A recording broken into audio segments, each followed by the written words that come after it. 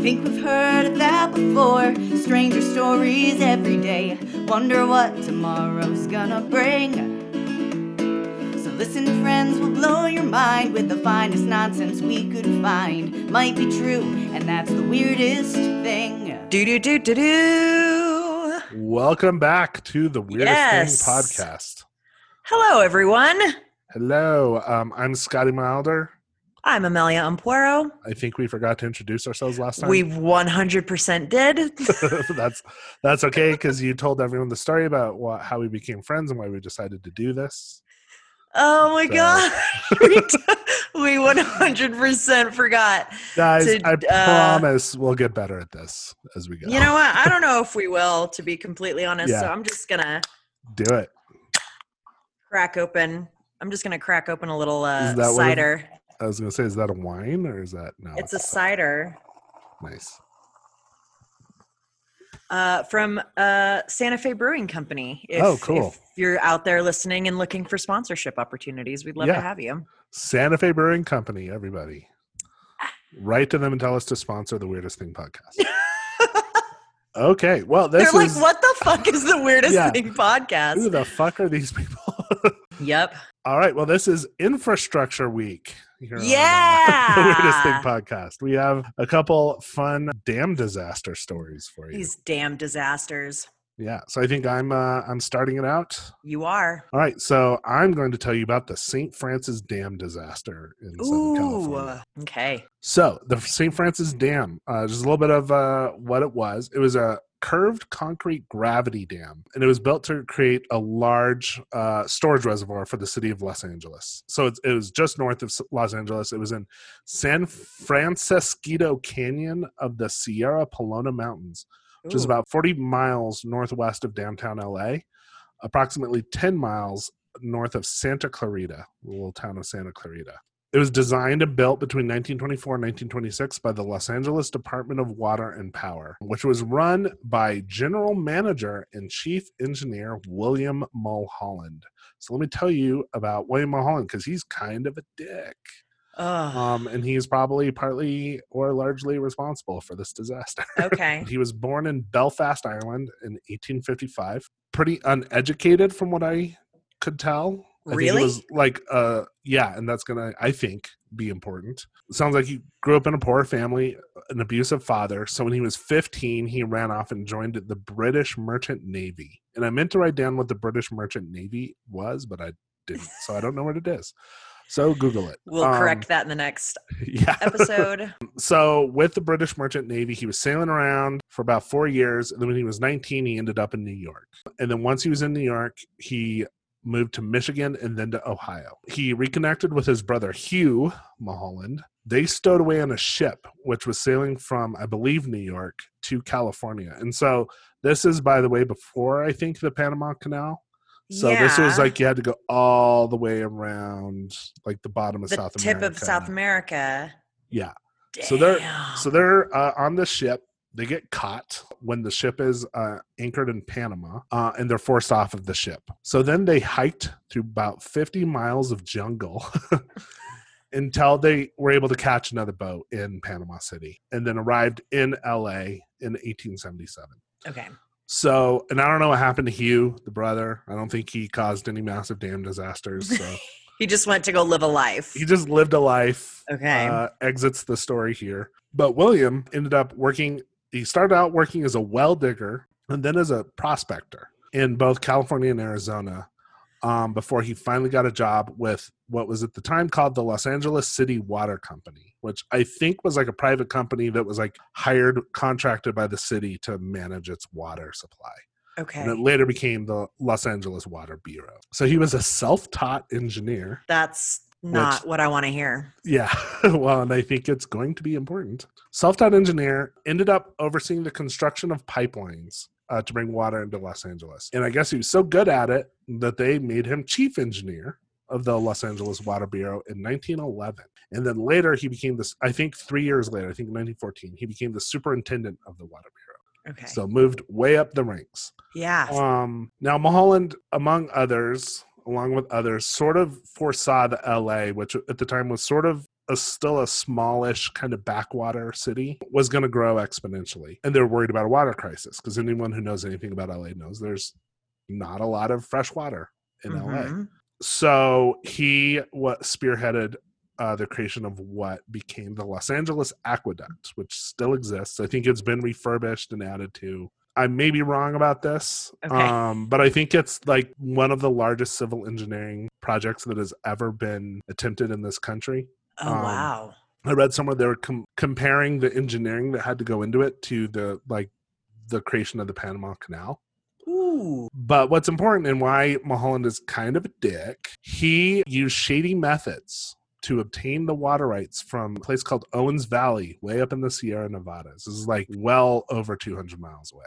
So among the shady things he did is he lied to the people in Los Angeles saying that, we just don't have any water here. And basically like radically underestimated the amount of water in the aquifer under LA. So he built all this public support. He also went up to Owens Valley and was like, we're just going to use like a little bit of your water. You guys get to keep most of it, but basically undercut them and took all of the water rights. He also, a lot of farmers, he conned them out of their money or out of their land. Come on. And I mean, it wasn't just him. It was the whole like water bureau and the whole city of Los Angeles. And then even though he had told everyone in LA, like, oh, this water is for LA, he actually meant it for the San Fernando Valley, which at the time was not part of LA. It was north of LA. Okay. He wanted to use this water, which was all runoff from the Sierra Nevada mountain, to essentially fill the aquifer under the San Fernando Valley because they were trying to start irrigation and agriculture and stuff up there. So it was built between 1907 and 1913, required nearly 4,000 workers in the digging of, I think, 164, I read, tunnels. It's 233 miles long from Owens Valley into LA. And this led to what was called the California Water Wars. Because people realized that Mulholland and others had conned them, and this created a massive political dispute with the people in Owens Valley. It went all the way to Congress. But ultimately, the rights stayed with Los Angeles, with the people of Los Angeles, which then led to people rebelling, like a lot of the farmers up there rebelled. And this led to threats from both sides, violence, and then ultimately sabotage.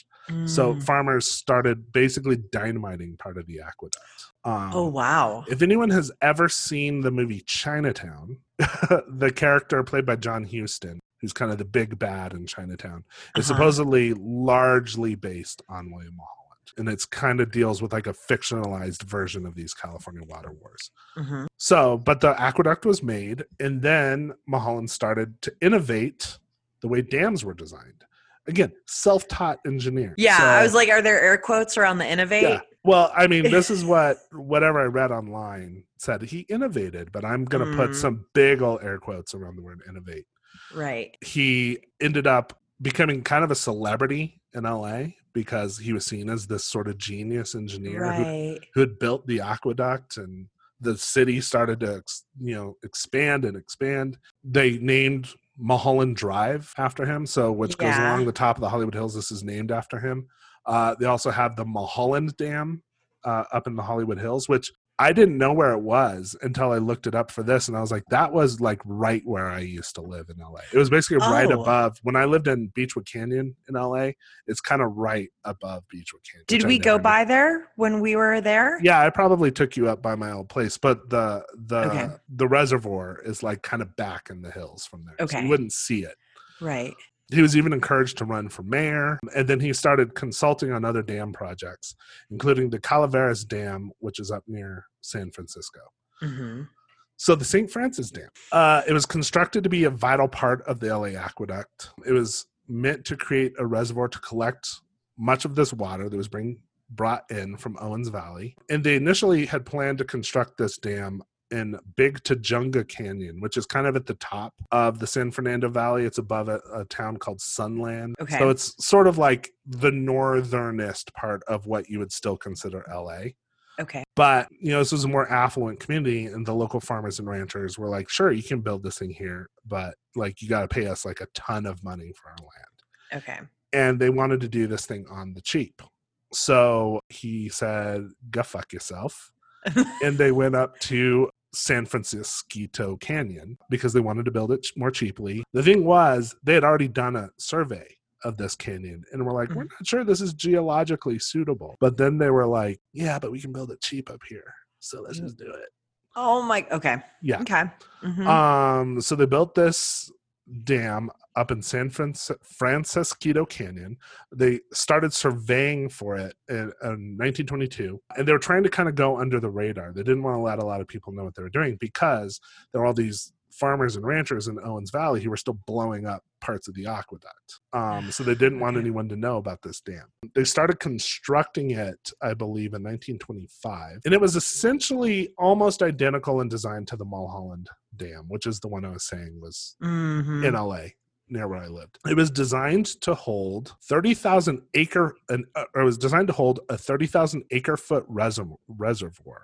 Okay. So this is about 37 million meters cubed of water.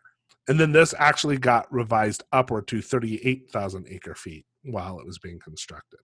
So they started in 1925. It also had this like apparently unique kind of stair-stepped look to it. Okay. And I was reading about why they did it that way, and it was like a bunch of engineering shit that I wasn't interested in, so I don't have that. Okay.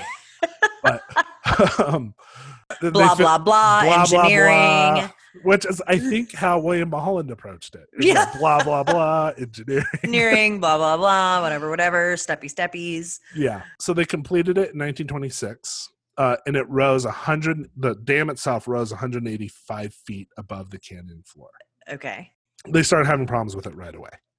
So it started filling with water in March of 1926. And at first everything seemed fine, but then it started developing what were called temperature cracks all up and down the face of the dam. And it was, and then it started seeping water, both through these cracks and then along the abutments on both the west and east side of the dam. Like, so the edges of the dam, it was starting to leak water around there. And Mulholland would come up and look at it and be like, it's fine. This is what it's supposed to do. Wow. And then two big vertical cracks appeared and ran from the top nearly to the bottom. He looked at it, was like, it's fine. Then by April, more seepage was detected along the fault line of the western abutment. Workers were ordered to seal the leak, and I don't even know how you would do that. You've got 40-some million cubic meters of water. Like, how are you going to seal that leak? Wow. But they were ordered to seal it. They were unsuccessful, unsurprisingly. And so it just kept leaking all along its face. And it became known for the fact that it looked wet. Ew. Oh, okay. So, and I don't know why I got grossed out by that. Ew, a wet dam. But Mulholland kids being like, it's fine. It's what it's supposed to do. This is totally to be expected. Blah, blah, blah, blah, blah. The water wars are still going on. So farmers are still blowing up parts of the aqueduct. It ended up being, St. Francis Dam ended up becoming really the only source of water in the region. At one point, the sheriff got a call that there was a carload of men coming down from Owens Valley. And they were going to blow up the dam. So police rushed to the dam and were waiting with their guns, and nobody showed up.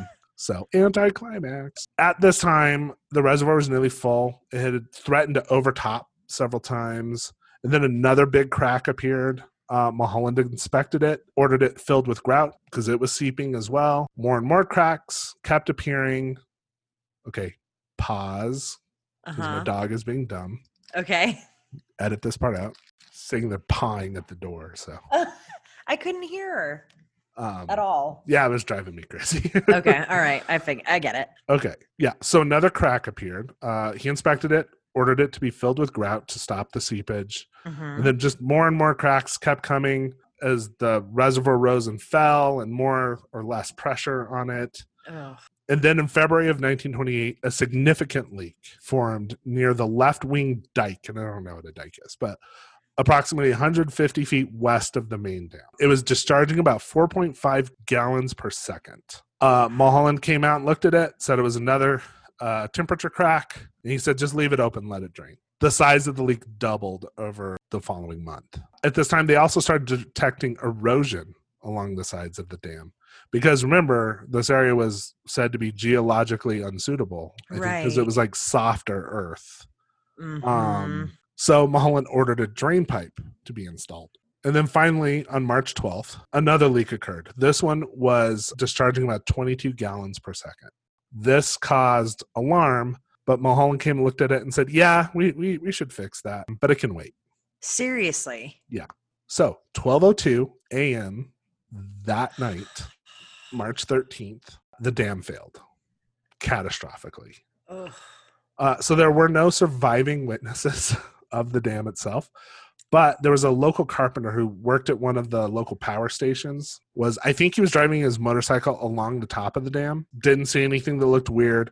And then when he was upstream about 1.5 miles, he heard a rumble over the roar of his motorcycle. So he pulled over and was like, what the fuck is this? Yeah. And he said he thought it was either like an earthquake or maybe a rock slide somewhere. Okay. So he just continued on his way. Well, meanwhile, the dam collapsed. The entire reservoir emptied within 70 minutes into this canyon. The only thing left standing was the center section, kind of the middle part of the dam was left standing. Everything else either collapsed over or washed downstream. Turned into massive concrete boulders just going down the canyon. So 12.4 billion gallons of water flooded out of the dam into the canyon. So the first to die... First of many to die was the dam keeper and his family. They were hanging out in their little cottage, which was about 400 meters downstream of the dam, when they got hit by a 140-foot wave. Then another couple minutes later, about 1.5 miles downstream, it destroyed power station number 2 or powerhouse number 2. Okay. So I guess they were like using the dam for like hydroelectric power as well. Right. It killed 64 workers and their families who were bunked in and around the power station. Ended up cutting off power to most of LA and San Fernando Valley. And from what I was reading, it would it would take out a power station. The power would go out. People would be like, well, do something and get the power up. And then it would destroy another power plant. And so it's just the power kept going off and on all throughout the region. So now it was a 120-foot wave. It's moving about 18 miles an hour. Okay. And it flooded into the Santa Clara riverbed. And that's when it started just causing mass destruction. So it destroyed a town called Castaic Junction, just completely washed it away, and then destroyed parts of Valencia and Newhall. About an hour later, 1 a.m., the wave was now 55 feet high, destroyed another power station, cut off the power to everything in the Santa Clara Valley. It also that's when it destroyed Castaic Junction. A telephone operator finally got word that the dam had failed. This is like an hour and a half later. And called, and it sounds like called one cop, who then started calling people being like, get out of your house, get out of your house. Another sheriff's deputy was driving up the canyon, essentially toward the flood, with a siren blaring, trying to get people out of their house. Oh, God. So it continued on, destroyed the towns of Fillmore, Bardesdale, and Santa Paula. And then finally at 5:30 a.m., just emptied into the Pacific Ocean and carried a lot of bodies, like debris and victims just went out to sea. At the time that it went into the Pacific, it was about 2 miles wide. So I've read multiple estimates of the death toll, everywhere from like 380 up to 600 people. So I don't think they know for sure. But most of the places I read were saying it was 400 to kind of 450 people died. Okay. So this led to massive investigations. I saw one place that said 12 investigations. I saw somewhere else that said 24 investigations. The most significant was put together by the governor of California at the time. But all of these commission reports who were investigating it basically said the same thing, which is that it was that leak that appeared that day was like signaling the end of the dam. So here's from the report from the governor's commission. It says the West End was founded upon a reddish conglomerate, which even when dry, was of decidedly inferior strength, in which when wet became so soft that most of it lost almost all rock characteristics. So this undermined, they're saying, the west side of the dam. The rush of water released by the failure of this west end caused a heavy scour against the easterly canyon wall and caused the failure of that part of the structure. So basically the west end started to fail, which somehow, again, engineering, science, blah, blah, blah, actually caused the east end to fail first. Okay. And then there quickly followed the collapse of large sections of the dam. They also blamed the foundation beneath the dam. So basically, they were like, the dam was built fine. You just built it in a shitty place. Like, it's just a place that should never have had a dam. The still standing center section became a tourist attraction that was known as the Tombstone, but then they dynamited and bulldozed it in 1929 because I think it was like considered a safety hazard. Right. Yeah. A little late, maybe like a day late. They were like, hold on, guys. Safety of the people. Yeah, safety at the first. Forefront. So let's get rid of this rubble. Yeah. Now I have hiked down to the ruins of the dam. Mm-hmm. And it is creepy as shit. So you walk down this road that's like not being used, and you just go into this canyon. And then when you get to the actual rubble, it just looks like rubble. It doesn't look like. I'll post the picture of me heroically standing on. Okay. Yeah, your Instagram. Triumph at the St. Francis Dam. My triumphant conquering of the St. Francis Dam. But it was creepy because it's this narrow canyon. And when you're standing on the rubble and you look up, I mean, you can tell it's like 200 feet high. And then you see like the rebar is still mounted in the canyon wall that's all bent. Oh, yeah. God. Yeah. It is creepy as shit. I just want everybody to know that as Scotty is talking about how creepy it is, he's smiling. Of course. So they kept finding victims up into the mid-1990s. They kept finding bodies. Wow. So Mulholland didn't really try to defend himself. Okay. In these commissions, like he did sort of say, well, you know, leaks in dams of this type are common, so that's why he had seen nothing alarming when he inspected it the day before. But here are a couple quotes. He says, "This inquest is a very painful thing for me to have to attend, but it is the occasion of it that is painful. The only ones I envy about this thing are the ones who are dead." And then his next, he's basically like, this is worse for me than the dead people, because he's a dick. Because he's a dick. And then his next, and I'll give him a little bit of credit, his next quote, he does kind of take responsibility. He says, "Whether it is good or bad, don't blame anyone else. You can just fasten it on me. If there was an error in human judgment, I was the human. I won't try to fasten it on anyone else." Okay. So he did kind of, sort of, take responsibility for it. Yeah. But he was cleared of criminal culpability. But all these reports did say it was your error in judgment that forced this to happen. So he was pushed into retirement in December of that year. He essentially was haunted by this for the rest of his life. He went into semi-isolation and then died at the age of 79, just a few years later in 1935. And that is the story of the St. Francis Dam disaster. Oh my gosh. And just a little sidebar, if you guys want to listen to one of my favorite songs of all time, it's actually how I discovered this story, Frank Black and the Catholics. So people know Frank Black as being the lead singer of the Pixies, but his other band, Frank Black and the Catholics, released a song called The St. Francis Dam Disaster. And it is one of the best songs ever. So, is there a, because I know there are murder ballads, which should be their own episode at some point, or at least a section of an episode at some point. But is there a name for, because there's also the what is it, the Edmund Fitzgerald song? Yeah, the Wreck of the Edmund Fitzgerald. Yeah, right. Gordon Lightfoot, right? Yeah. I wonder if there's a name for songs that are like, I don't know. This is about this like weird disaster thing. Yeah, because I mean, they're sort of related to murder ballads, but they're not really murder ballads. Yeah. And this Frank Black song, it's definitely like very folky. Like it's a kind of folky sort of neo-country kind of song. Interesting. Yeah. Well done. Thank you. So that is There's a lot of interesting facts in there. Yay. Yeah. And so moral of the story is William Mulholland's a dick. When they heard the great apocalypse at Powerhouse number 2, well, there was nothing they could do, because that water sinks her own. 5 1/2 hours she would flow. She had 53 miles to go. And he's a dick. So let's maybe, I don't know, consider renaming the street in the dam. That would be my vote. Okay. Your turn. So like you said, it's infrastructure week. So I am doing the South Fork Dam disaster, which caused the Johnstown Flood. I first heard about this story in a book called The Woman in the Photograph by Mary Hogan, which is a fun little sort of like historical fiction book that people can check out if they'd like to. So the South Fork Dam was an earthen embankment dam located at the South Fork of the Conemaugh River, 14 miles upstream of Johnstown, Pennsylvania. Okay. I'm going to keep wanting to call it Jonestown. It's Johnstown. That's a whole other episode. That's a whole series of episodes. So an earthen dam means that it was a dam that was comprised of more than 50% earthen material. So I don't know. Already that to me seems like a bad idea, but I'm not an engineer. Yeah, engineering, blah, blah, blah.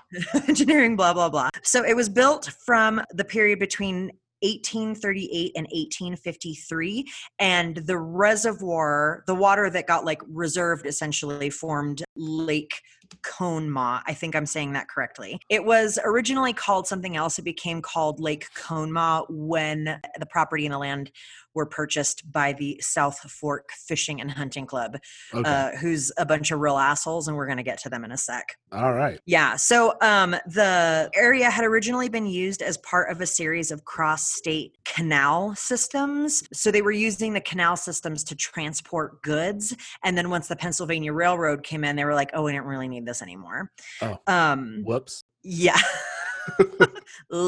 So it was owned by the main line of Public Works. When the Commonwealth abandoned the canal system, the Pennsylvania Railroad bought the area and then later sold it to private interests. It ended up in the hands of the South Fork Fishing and Hunting Club, like I just said. The dam sat above the steel town of Johnstown, Pennsylvania, and the dam was 72 feet tall and 931 feet long. Between 1881, when the club opened, and 1889, when the dam, again, catastrophically failed, the dam often sprung leaks, and the leaks were patched with mud and sticks. Yeah, because that makes sense. Yeah. There originally were 3 huge cast iron discharge pipes installed in to do like controlled release of the water. They got removed by an owner. That seems like a bad idea. Yep. And the discharge pipes were sold for scrap. Of course they were. Yep. So people all around the area, because it wasn't just Johnstown, it was also like everybody in the area was like, hey, like we really don't feel good about this fucking like straw and mud dam that you have there. Yeah. The reservoir normally held 14.135, numbers vary, but just over 14 million tons of water. Wow. So like I said, all of the townspeople were like, hey, we really don't like this. Like maybe don't patch the fucking thing with straw. Like literally straw and mud. They would just like go in there and like patch it up and be like, well done, everybody. The club, the Fishing Hunting Club, was not concerned at all. Yeah. So a little bit about the South Fork Fishing and Hunting Club. It was actually a corporation. This is going to come into play later, so put a little pin in that. But it was actually a corporation that ran secretive and exclusive retreat for over 50 wealthy men in the area. In 1880, the club buys the dam/reservoir from Benjamin Franklin Ruff. Ruff sold it to the club with this thing of like, we could build this really cool retreat here. It would be super cool. We could get away from all the poor people. Won't that be fun? Yeah, he basically envisioned it as this sort of like playground where Pittsburgh's elite could escape like the noise and dirt and heat of the city in the summer. Right. So Ruff floated this idea to Henry Clay Frick, who was a real son of a bitch. This mother effer was an industrialist, financier, a union buster. Of course he was. Yeah. And I guess I have to add this, whatever. He was also a patron of the arts. Yeah, I mean, they all were. Like, this is the robber baron era, and they're all like, 100%. Here, let me found Carnegie University. 100%. Yeah, they're all like, I know that we're basically just like, we're starting essentially global warming and, you know, a history of treating workers badly, but we have several Monets. So, and, like, check out this museum that I built. Yeah. Yeah. So Frick is like, I love this idea. I love something that's exclusive and secretive and not for poor people. Let's rock and roll. So Ruff originally, who I mentioned before, is the guy who owned the land when he was like, let me sell it to the club. Ruff bought the land from Congressman John Riley. Congressman John Riley was the a-hole who removed the discharge pipes. Okay. Yeah. So there's that. The club consisted of a 3-story clubhouse that had 47 guest rooms and a dining room that could seat up to 150 people. Okay. And then there were also 16 private cottages. Heavy, heavy, heavy air quotes around cottages because I've seen these.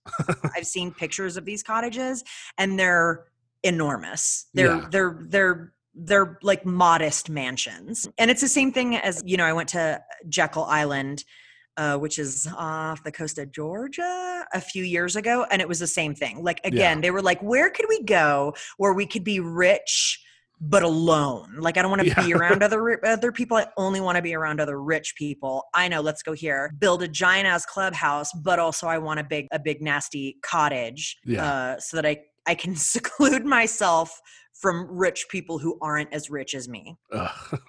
Yeah. So prominent members included Frick, Andrew Carnegie, Andrew Mellon, Philander Knox, lots of like politicians, industrialists, bankers, lawyers, which will come into play. The club had it's like exactly what you think it'd be. They had a boat fleet. They held annual regattas.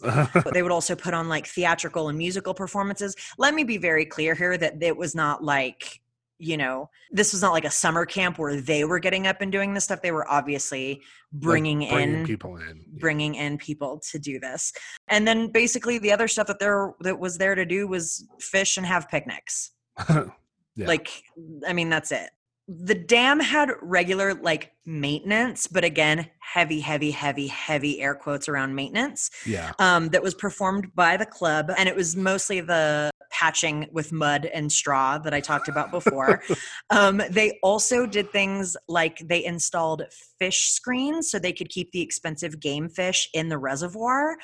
Cool thing about that, though, was that it also captured a shit ton of debris that didn't let the spillway drain the overflow. Also, they lowered the height of the dam by 4 feet so that 2 carriages could pass on top of the dam together. Because the only way to get to the South Forks Fishing and Hunting Club was to cross the dam. Okay. Yeah. So they were like, we would really love if we could get 2 little carriages, 2 smart carriages right on the dam at the same time. So let's bring that down a little bit. This meant that the top of the dam was only 4 feet from the water line of the reservoir. That's crazy. Yeah. Daniel Johnson Morrell, he was a U.S. representative from Pennsylvania, was like, yo, this looks awful. Can I join your club? And they were like, yeah, come on in. And he basically joined for the sole reason of keeping an eye on the effing dam. Oh, okay. He observed the state of the dam. He campaigned the club regularly regarding the safety of the dam. He insisted on inspections. Motherfucker even offered to pay for the repairs. And the club was like, nah. Yeah, they were just like, no, we don't really want to. So he's less of a dick, let's say. Yeah. Than the others. Yeah. Significantly less. And I think this actually makes him like not a dick at all. Morrell died 4 years before the disaster that he tried to prevent. Okay. So yeah, we'll take him out of the We'll take him off the shit list. Yeah. The flood. That spring saw the heaviest rainfall on record for that area of the country. Oh, wow. Okay. In a span of 24 hours, they got between 6 to 10 inches of rainfall. Reports of people who crossed the dam said that the dam was spongy. Yeah. Like it was so saturated with water that it was like boing, boing, boing. Yeah. Yeah. The morning of May 31st, 1889, the lake was swollen and ready to breach the dam. There was a group of men who saw it and were like, this doesn't look great. So they ran out there and tried to fix it. They tried to fix it by clearing the spillway, but that fish screen that I told you about had broken and was trapped there. Oh, no. They tried to dig basically like a runoff ditch on the opposite side so that they could kind of do some controlled release of water. They were like hauling in rocks and mud to like build up the height of the dam. None of it was working. Yeah. So twice through this time period, a man named John Park, he was the engineer for the club, was sent into the town of South Fork to send telegrams to Johnstown to warn them that like the dam was going to breach. He went on horseback and he rode into South Fork, but didn't actually go to the telegram tower. He just caught somebody and was like, send word to Johnstown that the dam is going to breach. And the guy was like, cool. And then like went about his day. Yeah. Yeah. So word never got to Johnstown. So meanwhile, in Johnstown, the torrential rain has meant that there is now like 10 feet of water standing in the streets. Oh, so it's already flooded. It's already flooded. Yeah. And people are like, going up into the second stories of their homes. And they're like, well, this certainly looks bad. Yeah. I was going to say, I'm guessing that made getting out of there really hard. Yeah. If they even if they were trying to flee. Yeah. They were So at 1:30, the group of men who'd been trying to work on the dam, they were just like, we have to call it. And they just retreated to higher ground to like wait and watch. Ugh. Yeah. Between 2:50 and 2:55 p.m., the dam is breached and 3.8 billion gallons of water are unleashed. Ugh. The first town to be hit is the town of South Fork, but they actually saw the dam breach and were like, what? And so they scrambled uphill and moved to higher ground. Okay. 4 people die in South Fork. The flood continues moving on, picking up debris, which is trees, houses, and animals. Ugh. The next town that it hits is Conemaugh. Well, the next thing that it hits, is Conemaugh Viaduct, which is a 78-foot tall railroad bridge. And that stops the flood for a second. About 7 minutes after the flood hits the viaduct collapses and the flood continues with what was called a renewed hydraulic head, basically meaning that it was like building up pressure. So when the viaduct collapsed, what went forward was like a bigger, angrier wave. Okay. The next town that it hits is a town called Mineral Point. It's the first actually populated town to be hit. The flood took out all of the structures, the topsoil, and the subsoil. Oh, wow. When they went to find it, it had been stripped to the bedrock. That's insane. Yeah. The rate of the flood when it hit Mineral Point was 420,000 cubic feet per second, which is roughly the flow rate of the Mississippi River at its delta. Oh, shit. Yeah. 16 deaths happen in Mineral Point. Okay. East Conemaugh is next. Witnesses say that you couldn't see the water for the debris. So what it looked like was just a giant hill rolling over and over itself. Oh, shit. It's fucked. So while this is going on, a train engineer who's sitting in an idle locomotive hears and feels the rumble of the flood. So he's like, oh shit, throws his effing locomotive into reverse and tears into East Conemaugh, blaring the train whistle. Yeah. So he actually alerts a whole bunch of people in East Conemaugh that the flood is coming. They make it up to higher ground.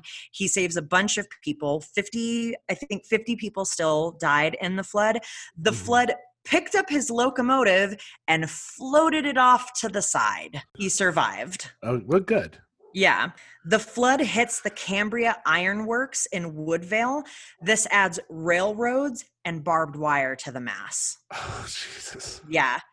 314 deaths occur there. Oh, man.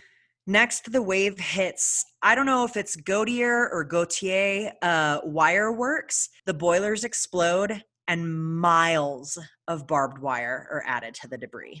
And now we get to Johnstown. 57 minutes after the breach, the flood hits Johnstown. A wall of water and debris going 40 miles per hour and standing 60 feet tall slams into the town. Folks try to run to higher ground, but they were caught completely by surprise because the fucking telegraphs never made it there. Yeah. Telegrams. 57 minminutes after the dam was breached, it reached Floodtown. A lot of people could have been saved. Yeah. So stuff is going to get a little dark here in the next couple of factoids, just as a warning for people. So if they don't like this stuff, they can skip ahead. And here we go. Folks get crushed by this like tidal wave of debris. They get caught in the barbed wire and drowned. Some people did manage to climb up into their attics or roofs or to latch onto floating bits of debris. Those people waited hours for help. Yeah. Okay, so the flood hits Stone Bridge, which carried the Pennsylvania Railroad across the Conemaugh River because of the... Okay, let me also say that I think this bridge is like 78 feet tall, and it's a little arched bridge, right? Okay. The flood slams into the stone bridge, and then because it hits a stone bridge and stops, it rolls back onto Johnstown. Oh shit. So they get hit again by the flood, but from a different direction. This is real dark and sad. As the debris piles up at the stone bridge, it catches on fire. People who got swept downstream, they get caught in the inferno and they die there. 80 deaths happen at the bridge, and the fire burns for 3 days. As the water recedes, it leaves a pile of debris 75 feet tall that covers 30 acres. And now we get to the aftermath. It took 3 months to clear the debris because it was because of the massive amount of barbed wire that was wrapped up in it. It finally had to be blown up to be cleared. Oh, wow. Yeah. Stone Bridge actually survived and still stands today. Over 2,200 people were killed in this flood, including 99 entire families that were wiped out. Oh, damn. Like tip to tail, all of them. Just everyone's gone. Everyone's gone. 124 women and 198 men were left widowed. 98 kids were left orphaned. Over 750 bodies were never identified. They're now buried in the plot of the unknown in the Grandview Cemetery. Bodies were found as far away as Cincinnati. Oh, damn. Yeah, which is, it's over, I mean, depending on which way you go, it's over 350 miles away, and as late as 1911. 1,600 homes were destroyed. $17 million in property damage was done. Today, that's over $480 million. $3.7 million was raised by the U.S. and 18 other countries for the Johnstown relief effort. It held the record for the most civilian deaths for 465 days until a hurricane hit Galveston in September 1890 and killed between 6,000 and 12,000 people. Yeah, we should do an episode on that. The Galveston hurricane is it is that's a grisly story. It is so messed up. So the original death toll was 2,209, but one man, this actually, like the story came out, what's his name? McCullough, the author?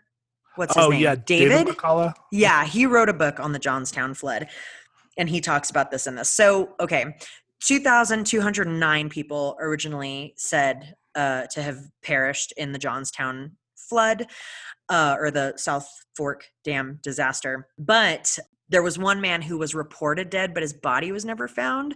And apparently he rode the wave of debris when the water finally stopped, extracted himself from the debris and walked out of the valley. Like he was like, fuck this, I'm out. And went to go live in Massachusetts. Like he legit was like, cool, this has been awful, I'm out of here. Yeah.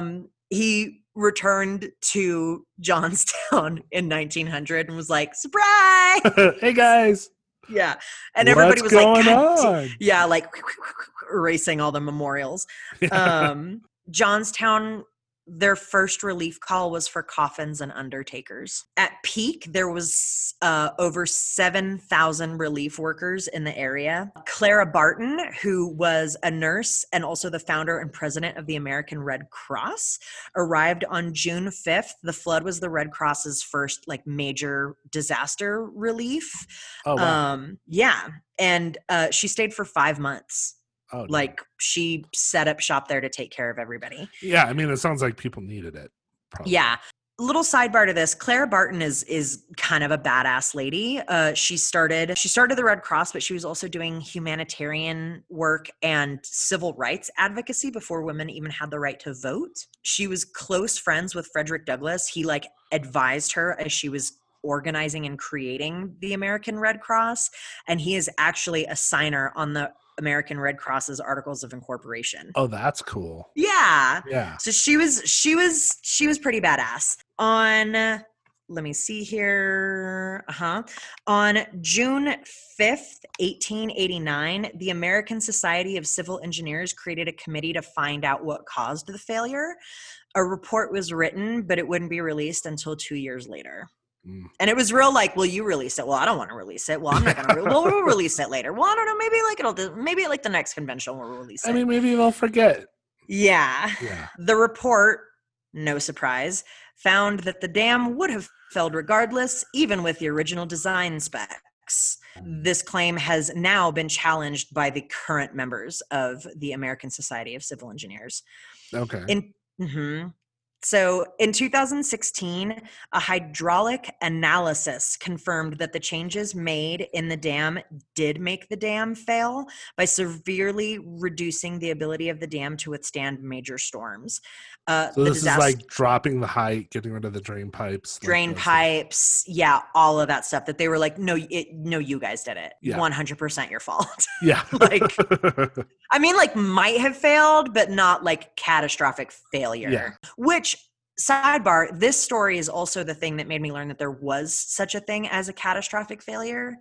Like when I heard it, I was like, oh, that must mean like a bad thing. I didn't understand that a catastrophic failure was like an actual designation. Oh, I didn't know that. Yeah, it's an actual categorical designation, meaning a complete and utter failure from which there is no recovery. Like you can't, there is no recovery. That is an excellent rabbit hole to fall down. The list of catastrophic failures. So this study was like, yeah, no, man, like totes your fault. Obviously, many people blamed the South Fork Fishing and Hunting Club for the flood, but the club never held legal responsibility. Remember I told you there was a bunch of lawyers? Mm-hmm. Yeah. So they represented the club in the 4 lawsuits that happened. And they basically argued that the flood was an act of God. Yeah. We couldn't have done anything. Yeah. Nothing to be done. Sorry, guys. Total act of God. Yeah. I mean, we sent a guy to send a telegram. I'm sorry, guys. We frequently patched that with sticks and mud.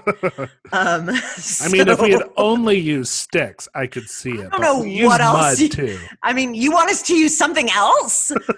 Yeah. So they were like, no harm, no foul. No legal compensation was ever paid to the survivors. Of course not.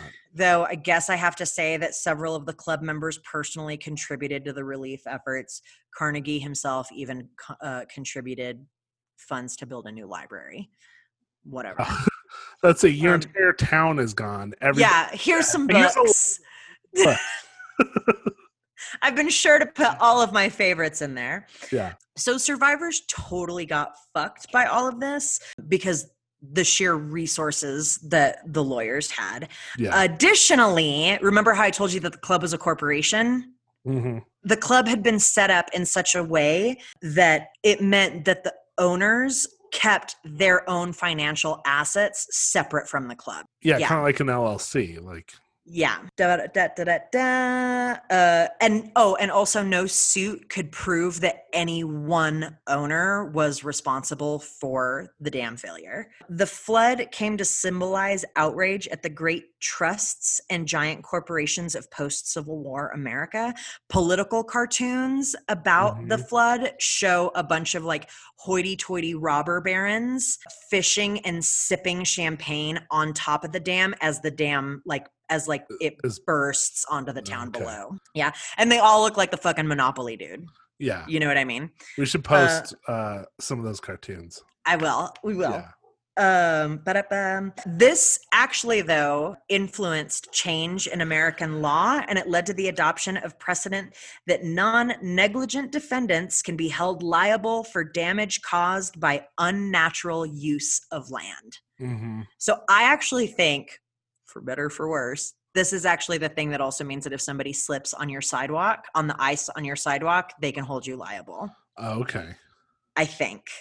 Yeah. If we have It any makes law sense. folks that are listening, let us know if I'm completely off base on that. Because the club was on the banks of the reservoir, it sustained no damage, like Mhm. none at all. Of There were course not. only, yeah, of course not. There were only about a half dozen guests at the club at the time that the dam was breached. Survivors did go up there and like they fucked some shit up. Like they broke Good. windows and like, yeah, stuff like, you know, destroyed some things, but like that's all they could do. At Point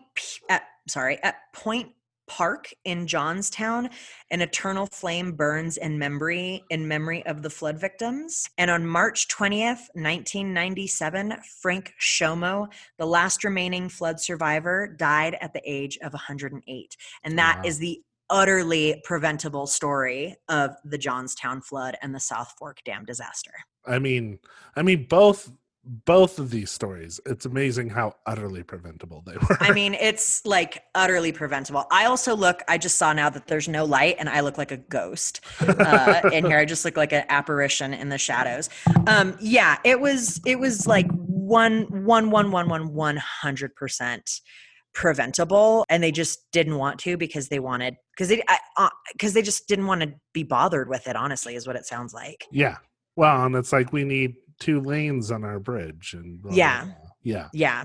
Basically just giving no fucks about anybody. The book that I mentioned at the beginning, like I said, is sort of it takes place in 2 different time periods. So it takes place in modern day, and then the other sort of portion of it takes place in the days leading up to the flood. And that is fun because it gives a real clear insight to what life, or an illustration, I guess, because it wouldn't be an insight, but an illustration as to what life at the club was like and what everybody there was like.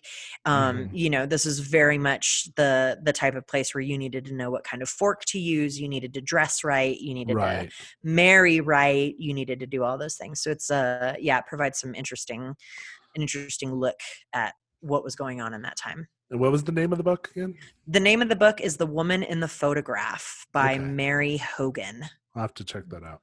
Yeah. I mean, I can't imagine anything more terrible or terrifying than looking up and seeing a hill of debris coming towards you, rolling over on it. Yeah. Like, I think, you know, I mentioned that it picked up animals and stuff too. Like, I think that was also like, it was just just a ball of hell, right? Like rolling towards you. And you're just like, the pictures from the aftermath of the flood are insane. There's one, you might have seen it. It's a house that's like completely on its side and it's been skewered by a giant tree. Oh, I've totally seen that picture. Yep. Yeah. That's from the Johnstown flood. Okay. I mean, there's other pictures where you're like, I don't understand.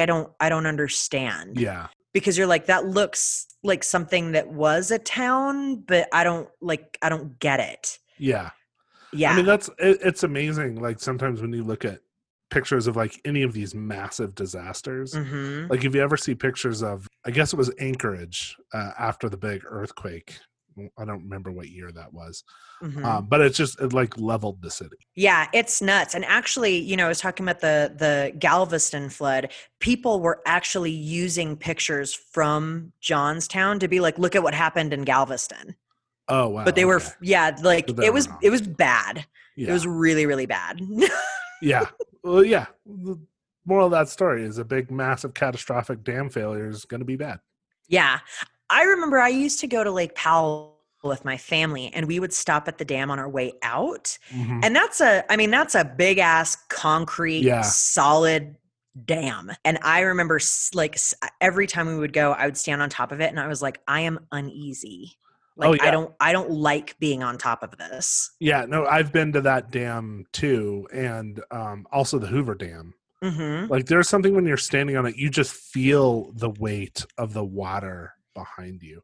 And it's creepy to look like one direction and there's this lake that's coming up to, I don't know, 10 feet below. And then you look the other way and it's just a fucking canyon. Yeah. You know? It's I hate it. Yeah. Honestly, dams creep me out. Honestly, Yeah. I'm anti-dam. Anti-dam. Well, for good reason, it sounds like.